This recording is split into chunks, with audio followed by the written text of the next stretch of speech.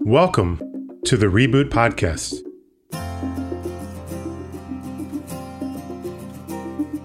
I'm Dan Putt, one of the partners here at Reboot. I could not be more excited about this show. I've known Jerry for almost 7 years now, and without a doubt, I could say that my work with him has had a profound impact on my life. In this show, we're opening up the coaching couch to the world and bringing everyone in on this conversation around this work.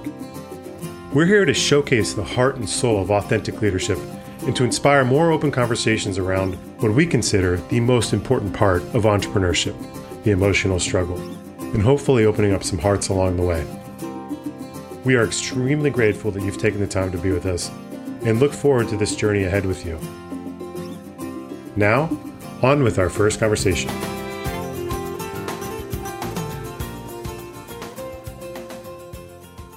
Good work, done well for the right reasons with an end in mind, has always been a sign, in most human traditions, of an inner and outer maturity. Its achievement is celebrated as an individual triumph and a gift to our societies, a very hard-won arrival. That quote is from David White, Crossing the Unknown Sea, Work as a Pilgrimage of Identity. So we'll often start our show with a quote that has particular meaning to us, but also feels right for the episode. And this quote felt appropriate for many reasons. It's the official launch of Reboot, the official launch of the Reboot podcast, but it also feels right for our first guest in his story. Derek Flanzraich is founder and CEO of Greatist, which is one of the fastest growing sites in the health and wellness space. Since attending our bootcamp last October, Derek has been on a personal journey around money and finances. In this conversation with Jerry, you'll hear how his reflection on a personal challenge really provided a path to a solution to a business challenge and potentially saved his company. And as always, you can head on over to reboot.io/podcast for links for things mentioned in the episode, for specific quotes, the quote I read at the beginning of the episode, as well as, joining in on the conversation. We'd love to hear from you in the comments on how Derek's story resonated with you. Now, on with our first conversation. So it's good to have you here, Derek. How are you doing? I'm doing good. Thanks for having me. Sure.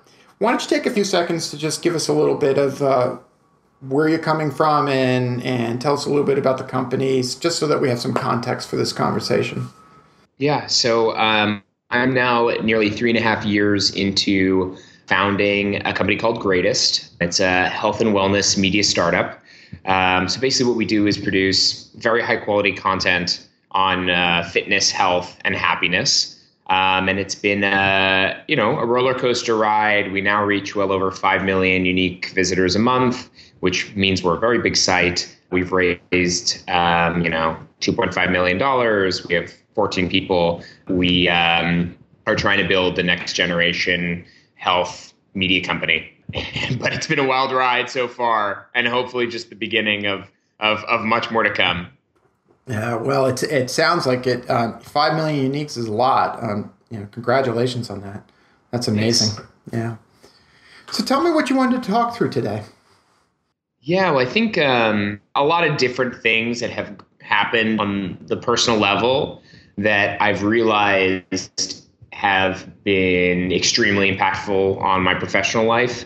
I think in a way that has been more obvious maybe than ever before. And I think, went on that CEO bootcamp now, I guess it's over a year ago, maybe around actually a year not ago. Even quite. It was last October. Yeah. So it's about 10 months. Yeah. So 10 months.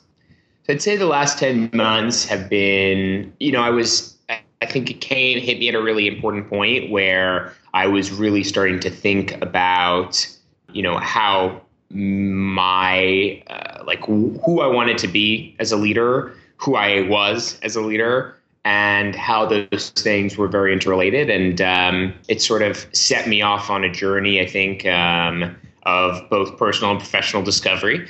But in a particularly, I think, poignant example has been financially, because I don't think I would have been comfortable saying this until relatively recently, but I really haven't cared about making money for a very long time, and at all.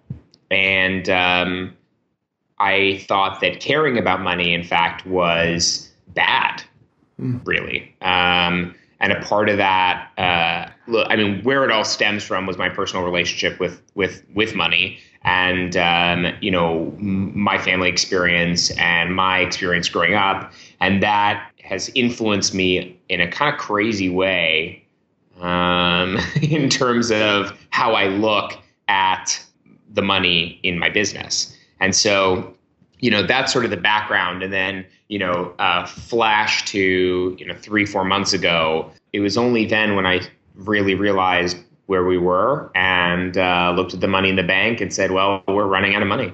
And how did this happen?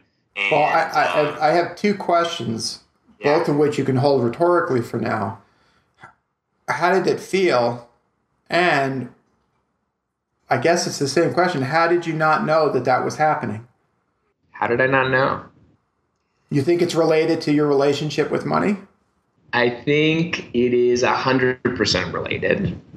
I didn't know it at the time, but as a part of sort of my work at the end of last year, I decided it was time to finally start facing the fact that I wasn't taking a salary and was living ultimately, a life that was completely funded by my parents. All right. So I just want you to pause because you know me. Yes. And my spider sense is tingling. How did it feel? If you could identify the underlying emotion, what was the emotion that you felt when you did realize that you were running out of money and that you hadn't been paying, let's call it, close enough attention to that?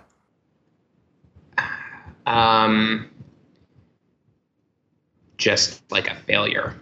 Oh boy. I mean, I think that's and like an idiot, right? Like embarrassed and... Yeah, I felt the shame. I felt your shame. Shame. I think shame is probably the best. But, I think failure in to me, failure is shameful, I guess. I think shame is the, shame, right? Because what we're doing is what I'm trying to build is so important. And the people that are alongside the journey and have made it possible care so much about making it happen. And it's my job to get us there. And, it's so silly to let personal challenges and personal frustrations and personal weaknesses and inadequacies affect the business, but that's almost always why we run into hiccups and issues. Yeah, Derek, I mean, if it was truly silly, then I would have no business. Welcome to being human. Yes. Yeah. What is silly, which is, I'm not too comfortable with that word, but what is unreasonable is to expect that those personal constructs are not going to affect the business. Yes. The problem is that you don't always know what the personal constructs are yet. Exactly. It's the unknown unknowns. Right. Remember my formula, right? Practical skills plus radical self-inquiry. The self-inquiry process is like, who the fuck am I and what am I working with here?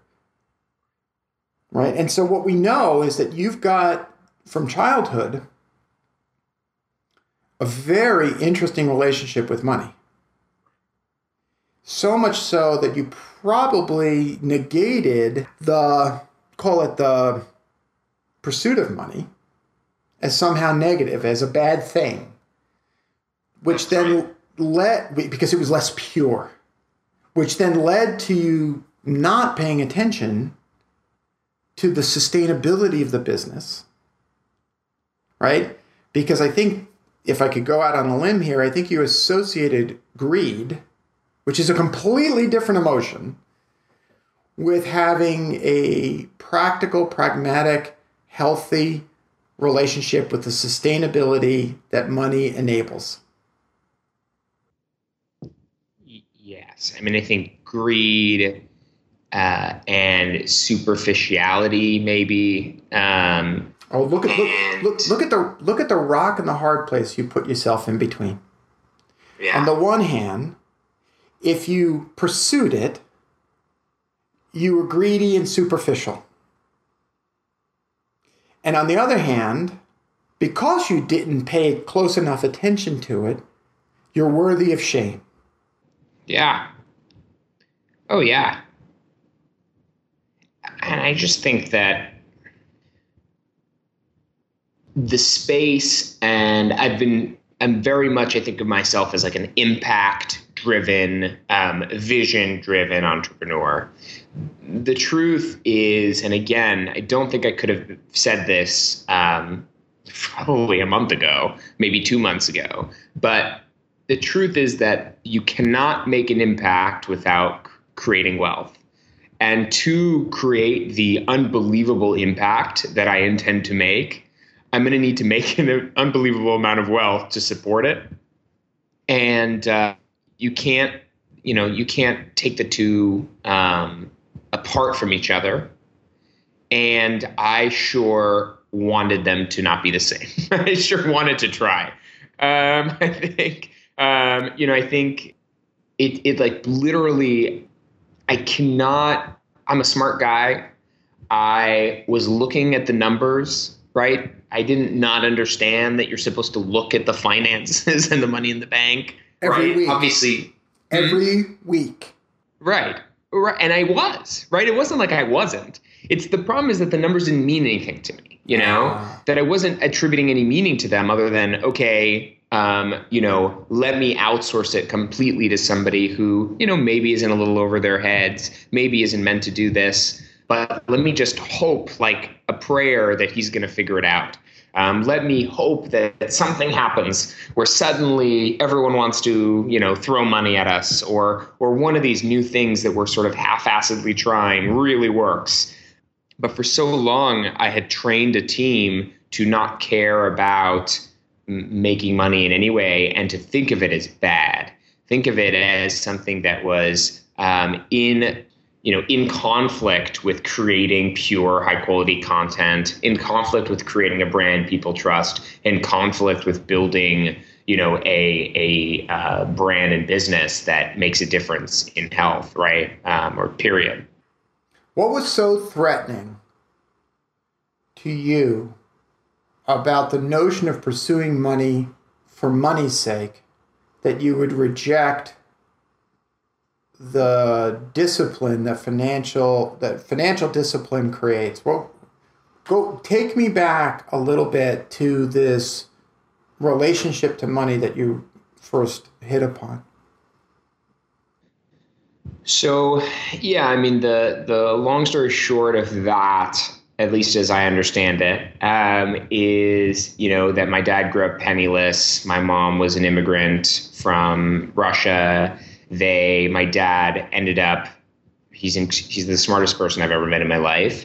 And he ended up building a lot from nothing. And I saw that within my lifetime. I saw him, how hard he worked, how many hours he spent, traveling away from us and eating dinners at 11 p.m. because that's when he would come home from work as a family. And he made all this money and doesn't really care about it. That was never his thing. His thing was not making a lot of money. I don't think he's driven in that way. But my mom loves it. And so she's all about spending it. And I think that my mom is an amazing woman, super smart, super capable, but she places a lot of value on it. And so she always wanted me to act a certain way. She wanted our family to do certain things. And I have always had a very visceral reaction to money for the sake of money and flaunting wealth and being in certain circles. I don't know why. There's no reason. Does it remind you of your mother? To do that? In what? Which part? To flaunt money or to pursue money. Yes, that's what I mean. I mean, she loves that, right? She whether she really loves it or whether she believes she loves it, that's the world she wants to play in. And so my dad definitely has no interest. So it sounds like you were balancing two impulses: one to not be like your mother, and the other to be like your father. Yeah. And obviously, as with all things, in some ways, the other way around. Well, and right, because in Because building she's his lovely and everyone loves her and she's the life of the party and, you know, she's like the world's perfect socialite. And, but that's important to her. My dad is content to do none of those things and to sit in a room and watch a movie every night, the same movie every night. Like that's great for him. And so, you know, I think of myself as a little bit of both sides. I think they probably would say the same thing. The fear. What is my fear? I think the fear is that I am not like my dad and can't make money. There we go. I think that is probably the largest fear, right? I think the fear is that how can I build something that's bigger and better, which he wants me to, you know. Yeah, but the fear is the voice in your head is telling you can't. And the way you perhaps the way you made peace with that voice is to say, that's unimportant to me. And you supported that voice by saying, I'm going to have the same sorts of values as my dad. But there's a falsity there. And the falsity is that you didn't believe that you were your father's son. Right. And that I think there's there's no way I can ever do what he did. Okay. When are you going to stop comparing yourself to him? I'm trying. You know, Derek, it's irrelevant. Whether you can succeed him or surpass him is irrelevant. What is it that you want more than anything else from him? You know, love, support. The opposite feeling of the shame? Yeah, of course. Okay. So early on, when Greatist first started, I, like, many founders, raised money from friends and family. And including them? Including my father. And it really, I think, warped a lot of the relationship in like a very surprising way. My dad is, I would say he's not terrific at showing, I don't think he knows really well how to care about other people. I think he wants to, but he just doesn't know. It's just not a thing he's very good at. And so he really likes lecturing, and he's brilliant. He's a brilliant business guy, no doubt. He's been very successful. But he wasn't home for dinner. But he wasn't home for dinner, right? And he, intended to be, right? Yeah. But he wasn't. And it wasn't like he was trying to get away. It's just the opposite. But this is like, he's like he's a workaholic. And anyway, I think that the key was that it suddenly was like I was like sparring with someone who's asking me questions about my business instead of really just wanting someone to say, hey, I hear you. This is hard and I've been there. Or, maybe think about this, maybe think about that. Have you thought about this? Have you thought about that? As opposed to, well, everyone knows this is what you should be doing. And I don't know. So it created a very interesting dynamic, I think, in which I would avoid my calls with him and would avoid talking with him about it because I started feeling like the relationship that I wanted was not here, Notice the relationship between those feelings and that shame. I mean, I think I felt when I talked with him about my business, I think I felt very ashamed. Yeah. Even when I don't think I had any reason to feel ashamed, right? But yeah, I mean, no doubt. I think, and I don't think he was like putting that on me. I think that's me, I think it's that little boy trying to figure out how he's going to get his dad to come home for dinner. Right. Yeah. Yeah, and for the right reasons, right? Right. I think that's the hard part, is that, we've had, externally now pretty good measures of success. We've raised a lot more money than he and my family ever invested many times over, right? And from people didn't know and I didn't know, we won a Webby, like all this, like, increasingly getting like very big public attention. And so now he says he's very proud of me, right? And he's excited about it, and but I think it matters a lot less sort of what somebody says. It matters a lot more how they show the real care and support, right? Yeah, I mean, he could come home to dinner early, but if he's not really there and he's not really knowing, to give and care and ask, what's the point, Yeah.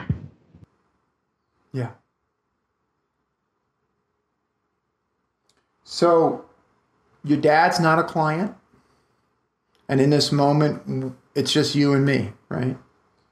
So, and this is all you've got, is you and someone like me. We all are wounded by our parents. And I say that as a parent. Part of that process is wounding. Part of the process of separating ourselves and growing into our own personhood is learning how to integrate and make choices about the messages that we received. We started by talking about the business and talking about money and your relationship with money, and it's the way in which it warped your leadership choices. And now what we're really talking about is your relationship with your parents, individually, and even the parents who live in your brain, who live in your mind. Right. And, Derek, all you have are the choices that you make as it relates to the voices you hear. Because your dad is not going to be different. And your mom's not going to be different. And in a sense, we're not even sure we want them to be different. Because there are wonderful aspects about both of them.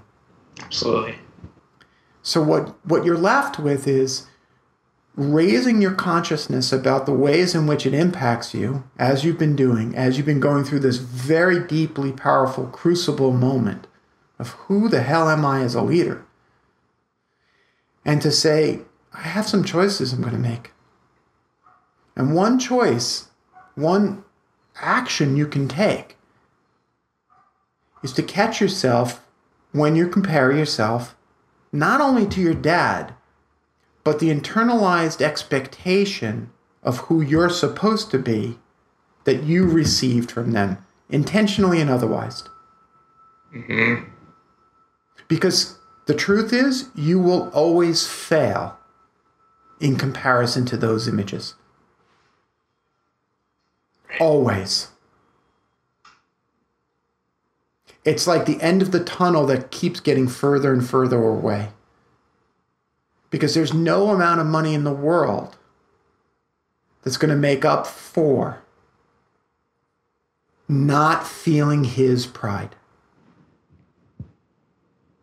Of course. Right? Yeah, you're right. So you can choose now, and you can start to reshape the way you relate to them, and not just them as real people, but them as the sort of personification inside of you, and say, I choose to take from them the lessons that are really powerful. Your father's independence, your father's ability to make his own way regardless of the obstacles. Right. Yeah, his business sense is probably good, but you know what? His independence is probably stronger. Yeah. Take that. And then, from your mom, there's a joy about life. Yeah. Oh, yeah. Right? That's okay. And then some. Yeah. All of our work is to take what happened to us and shape our own self. question is not how are you going to be like your father or not like your mother or like your mother, and the question is how are you going to be Derek? And who is that guy? But that answering that question is a journey too, right? I mean, I think maybe the thing that stuck with me most, a couple things that really stuck with me most from just a little under a year ago, was this idea of, that it's my job to really be the calmest person in the room. So that's really stuck with me, and I don't think I was then, and I believe I'm on, the path to getting there. But the second one that I think is particularly relevant is that it's just never over. Right? Like the answer to that question is it's never answered. And, in many ways, my approach to this, figuring out the financial part of this business, which in the past was, moving it aside, handing it to someone else, putting it in someone, ignoring it, has been to really take it all on myself, to, even though it's uncomfortable and it's hard, and I was noticing, even it's like I go through, last week I realized that when it wasn't in my schedule, I literally, when I have 10 tasks, I will do all 5 that are not related to money, and then be left with those and like push them off. So unless I'm so focused on, hey, this is a thing I need to address and deal with right now. By the way, it turns out I'm actually pretty good at it. Like, we've had an incredible 2 months. The minute I started really paying attention to it, if no one knows the business better than me, no one can sell the business better than me. We've made more money in the last 2 months than we've made in all of Greatist combined. Not a joke. It's real. It's a real number. That's the power of paying attention. It's the power of paying attention. So, but go take me back. Why is it so? What happens to you in that moment when you start to think about it? You said something before about not really liking it, not really understanding it. Did you use the word blurry? I just wrote that word down, so that may have been a projection on my part. No, okay. What happens when you start looking at financial related issues? What happens? I think I have spent so long trying to create an identity for me as the guy who's the idea guy, the creative guy, the manager guy, and not the financial money guy. Like, I've caught myself, I say all this, like, as a joke, I'll say stuff like, well, but I'm not good at numbers and stuff like that, right? And it's like such a decided that's not who I am, that when I'm suddenly facing the spreadsheet, it's unless I've really, it's I click away, right? It's like this very bizarre, not bizarre. I mean, I think it's what happens. I'm thinking about this blurry thing. I don't know if it gets blurry in so much as it just is my interest and excitement and I think I'm just always scared I'm not going to be good at it. Yeah. Right. Yeah. And so maybe that just returns right back to where we were before. Well, I want to tell you a quick story. When I was a boy, I did very, very well in school, mostly A's. I failed penmanship in 2nd grade. I went to Catholic school, and one actually could fail penmanship. So that was a story. What's penmanship? Is that when you write emails? Yeah, right. It's typing emails. And then 8th grade came around. And this was back in the day when students were really tracked. And so there was the smart group, and then there was the sort of not so smart group, and then there was the really not smart group, right? It's a horrible system. And even though they didn't label it as such, we all knew, right? You knew.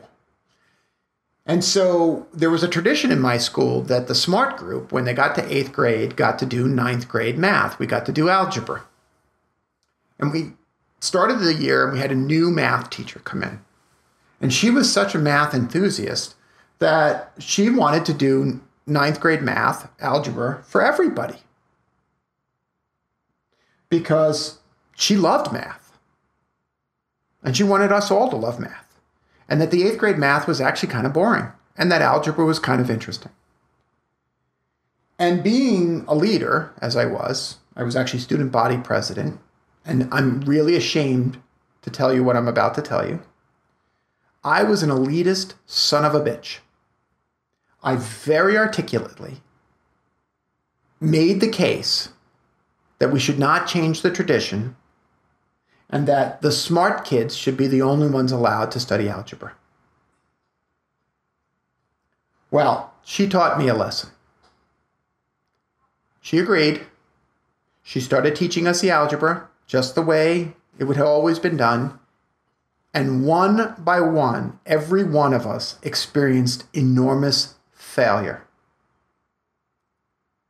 Because what she did was she made it really, really tough.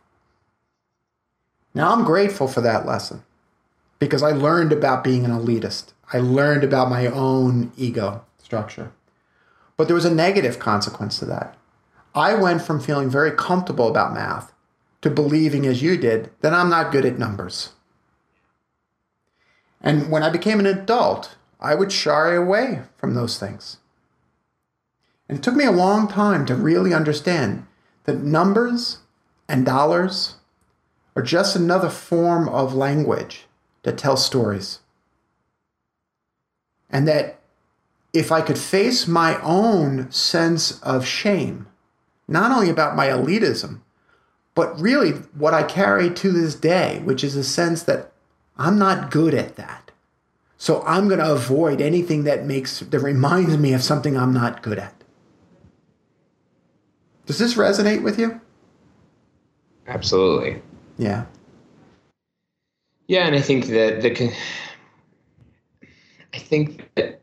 for me, my fear has been always around being good enough at a lot of stuff, but not amazing at any of them.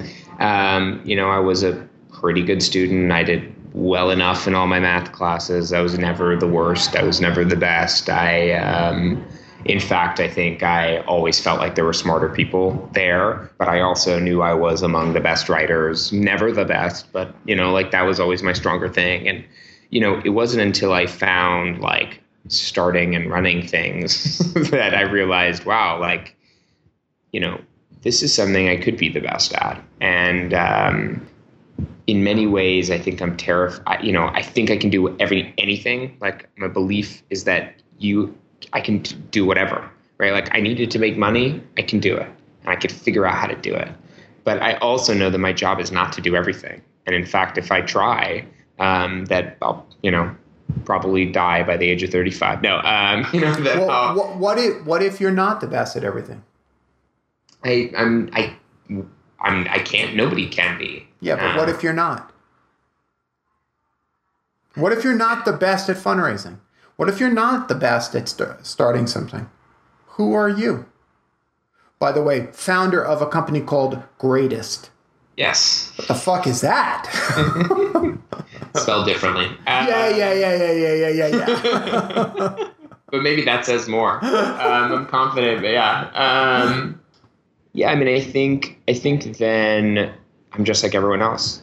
And what's wrong with that? Yeah.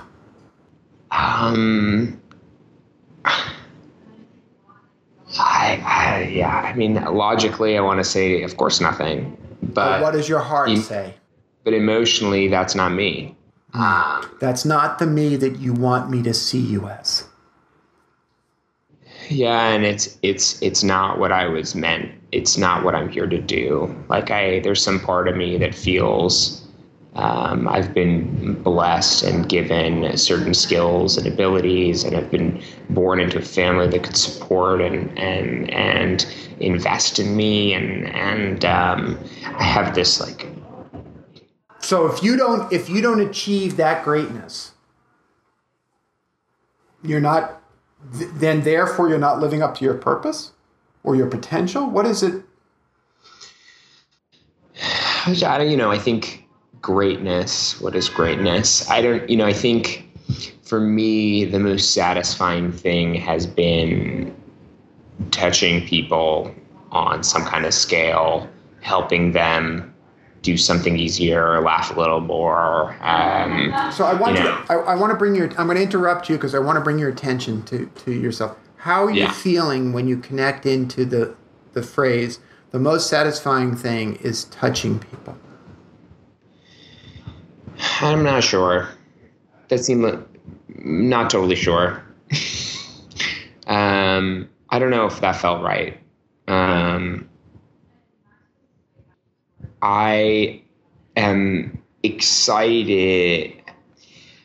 I mean, I get very passionate about the opportunity to reach people on a massive scale. I think that's really something that I have this real, I built Greatist because I want to and intend to change the way people think about health. Why is that important to you?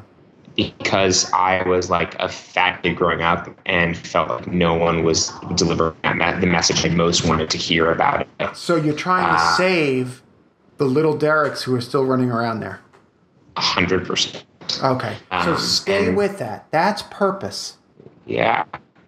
No, I'm trying to save them. I'm trying to save what a lot of them grew into, I think, and trying to, build something for them that they can trust and turn to, that can guide them the right way. And there's never been more little Dereks than ever before, ever. There's never been more. And there are only more of them coming, So do you have to be the best? Do you have to be the greatest? Do you have to be the most successful to save those Dereks? And by the way, that's a leading question, and I acknowledge that. I do not have to be those things to make the difference that I want to make. So hold on to purpose. Purpose will guide you through the morass of feelings that get raised here. Greatist could be the second greatest and save a hell of a lot of Dereks. It's true. Right? If Greatist is the second best, what it won't do is close the wound in your heart as it relates to your father. But it depends on how I define that, right? Yes. See, the work of closing the wound in your heart is your work. It's how you define it. Absolutely. That's right. The work of saving the Dereks, that's the work of the company. Yeah. If you can take satisfaction and purpose and meaning from saving those kids, you'll go a long way to healing. Yeah, and that's my mission, That's it, buddy. It's not my dad's, right? It's not my mom's. They don't really care. Right? I mean, it's not their mission. It's not their This mission. is yours. Yeah. This is what the divine tapped you on the shoulder to do, not them. Yeah. Yeah. No, and I don't know quite how or why, but even it's my mission, but I'm not the only one who shares that mission, right? I mean, that's right. What's amazing is that even if I was the best at everything, I'd be only one person. That's right. So now what you're tapping into is this other part of who you are, which is the part that inspires other people. The part that magnetizes resources and people around you for that shared sense of purpose. You need a hell of a coalition and a hell of a community to bring this to the world, right? And those little Dereks need that coalition. And they need it, yeah, absolutely. The challenges that I'm going through now, this deeply, profoundly personal ones, are, I went through some really tough ones as a kid, struggling my way, arm in a cast over 3 years, not a single friend, right? Like, I remember so clearly sitting on the sidelines, during recess because no one wanted to come talk to me and feeling so alone. And I think that little Derek, right? He was looking for a friend, right? He was looking for a friend. He was looking for help. He was looking for support. And in the thing that he started getting excited about, it was like there was nothing there, right? Nobody was talking to people in a way. Everyone, I say sometimes that the world was trying to define what healthy should look like for me, but I wanted to define what it looked like for myself.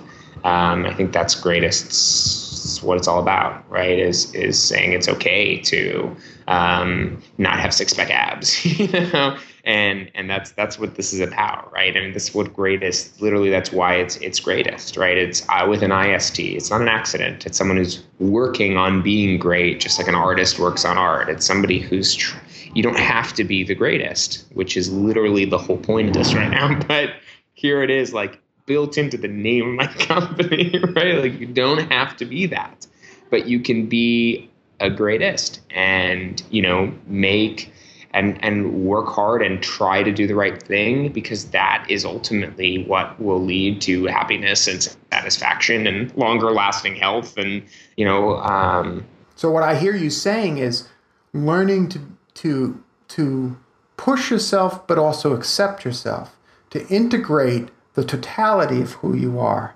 is a path to that, what you would call being the greatest. Is that right? Yeah. And, it's not about the choices you make, it's why you make them. Okay. Right? So we say that. What you just said. Literally like it's literally my business's mission. And it's like, could you think of anything that's more like exactly the same for you? I know, it's terrifying. This is like, it's like an eerie. It's not eerie. You know what it is? You know what it is? All of our businesses, all of our art, all of our expressions in the world are expressions of the inner landscape, right? Steve Jobs struggled as much as he did to create perfection. What was he trying to save? Who was he trying to save, right? He was described as a bag of broken glass. And so every piece of hardware he created was absolutely beautiful. Okay? This is the way of humanity, right? And so we write to ourselves the story that we need to hear. You have created an entity, and what is powerful, and the reason you get 5 million uniques is because you've tapped into universal truths. And the universal truth is that we are not comfortable with who we are, and that we must rail against the world and as David White says, and its harsh need to define you, to tell you what's right and what's wrong. Because at base, that's what you're exhorting people to do. Define health and wellness for yourself. Be informed. Be empowered. But ultimately define it for yourself. And defy how other people are trying to define it for you. Right. That's right. Isn't it amazing how our core sense of purpose reinforces for us every single day, not only what the reason for the business is, but who we really are? This is what you're about. Well, and that's also probably the definition of core sense of purpose, right? Of course it does, because we are all here for a reason, I believe, right? And the more I learn about who I am and how it all comes together, there's this, so I have in my apartment, I have this Kandinsky photo that's called Circles Within Circles. I love Kandinsky. My family's Russian. And anyway, I think he's amazing. And he was this synesthete. So he saw music and colors. They were like the same to him. And there's this image that I've had up in my room now for like a year, in my apartment for a year and a half. And it's this circle, like a big black circle. And in the middle are all these, like, it's a whole smattering of other colorful circles.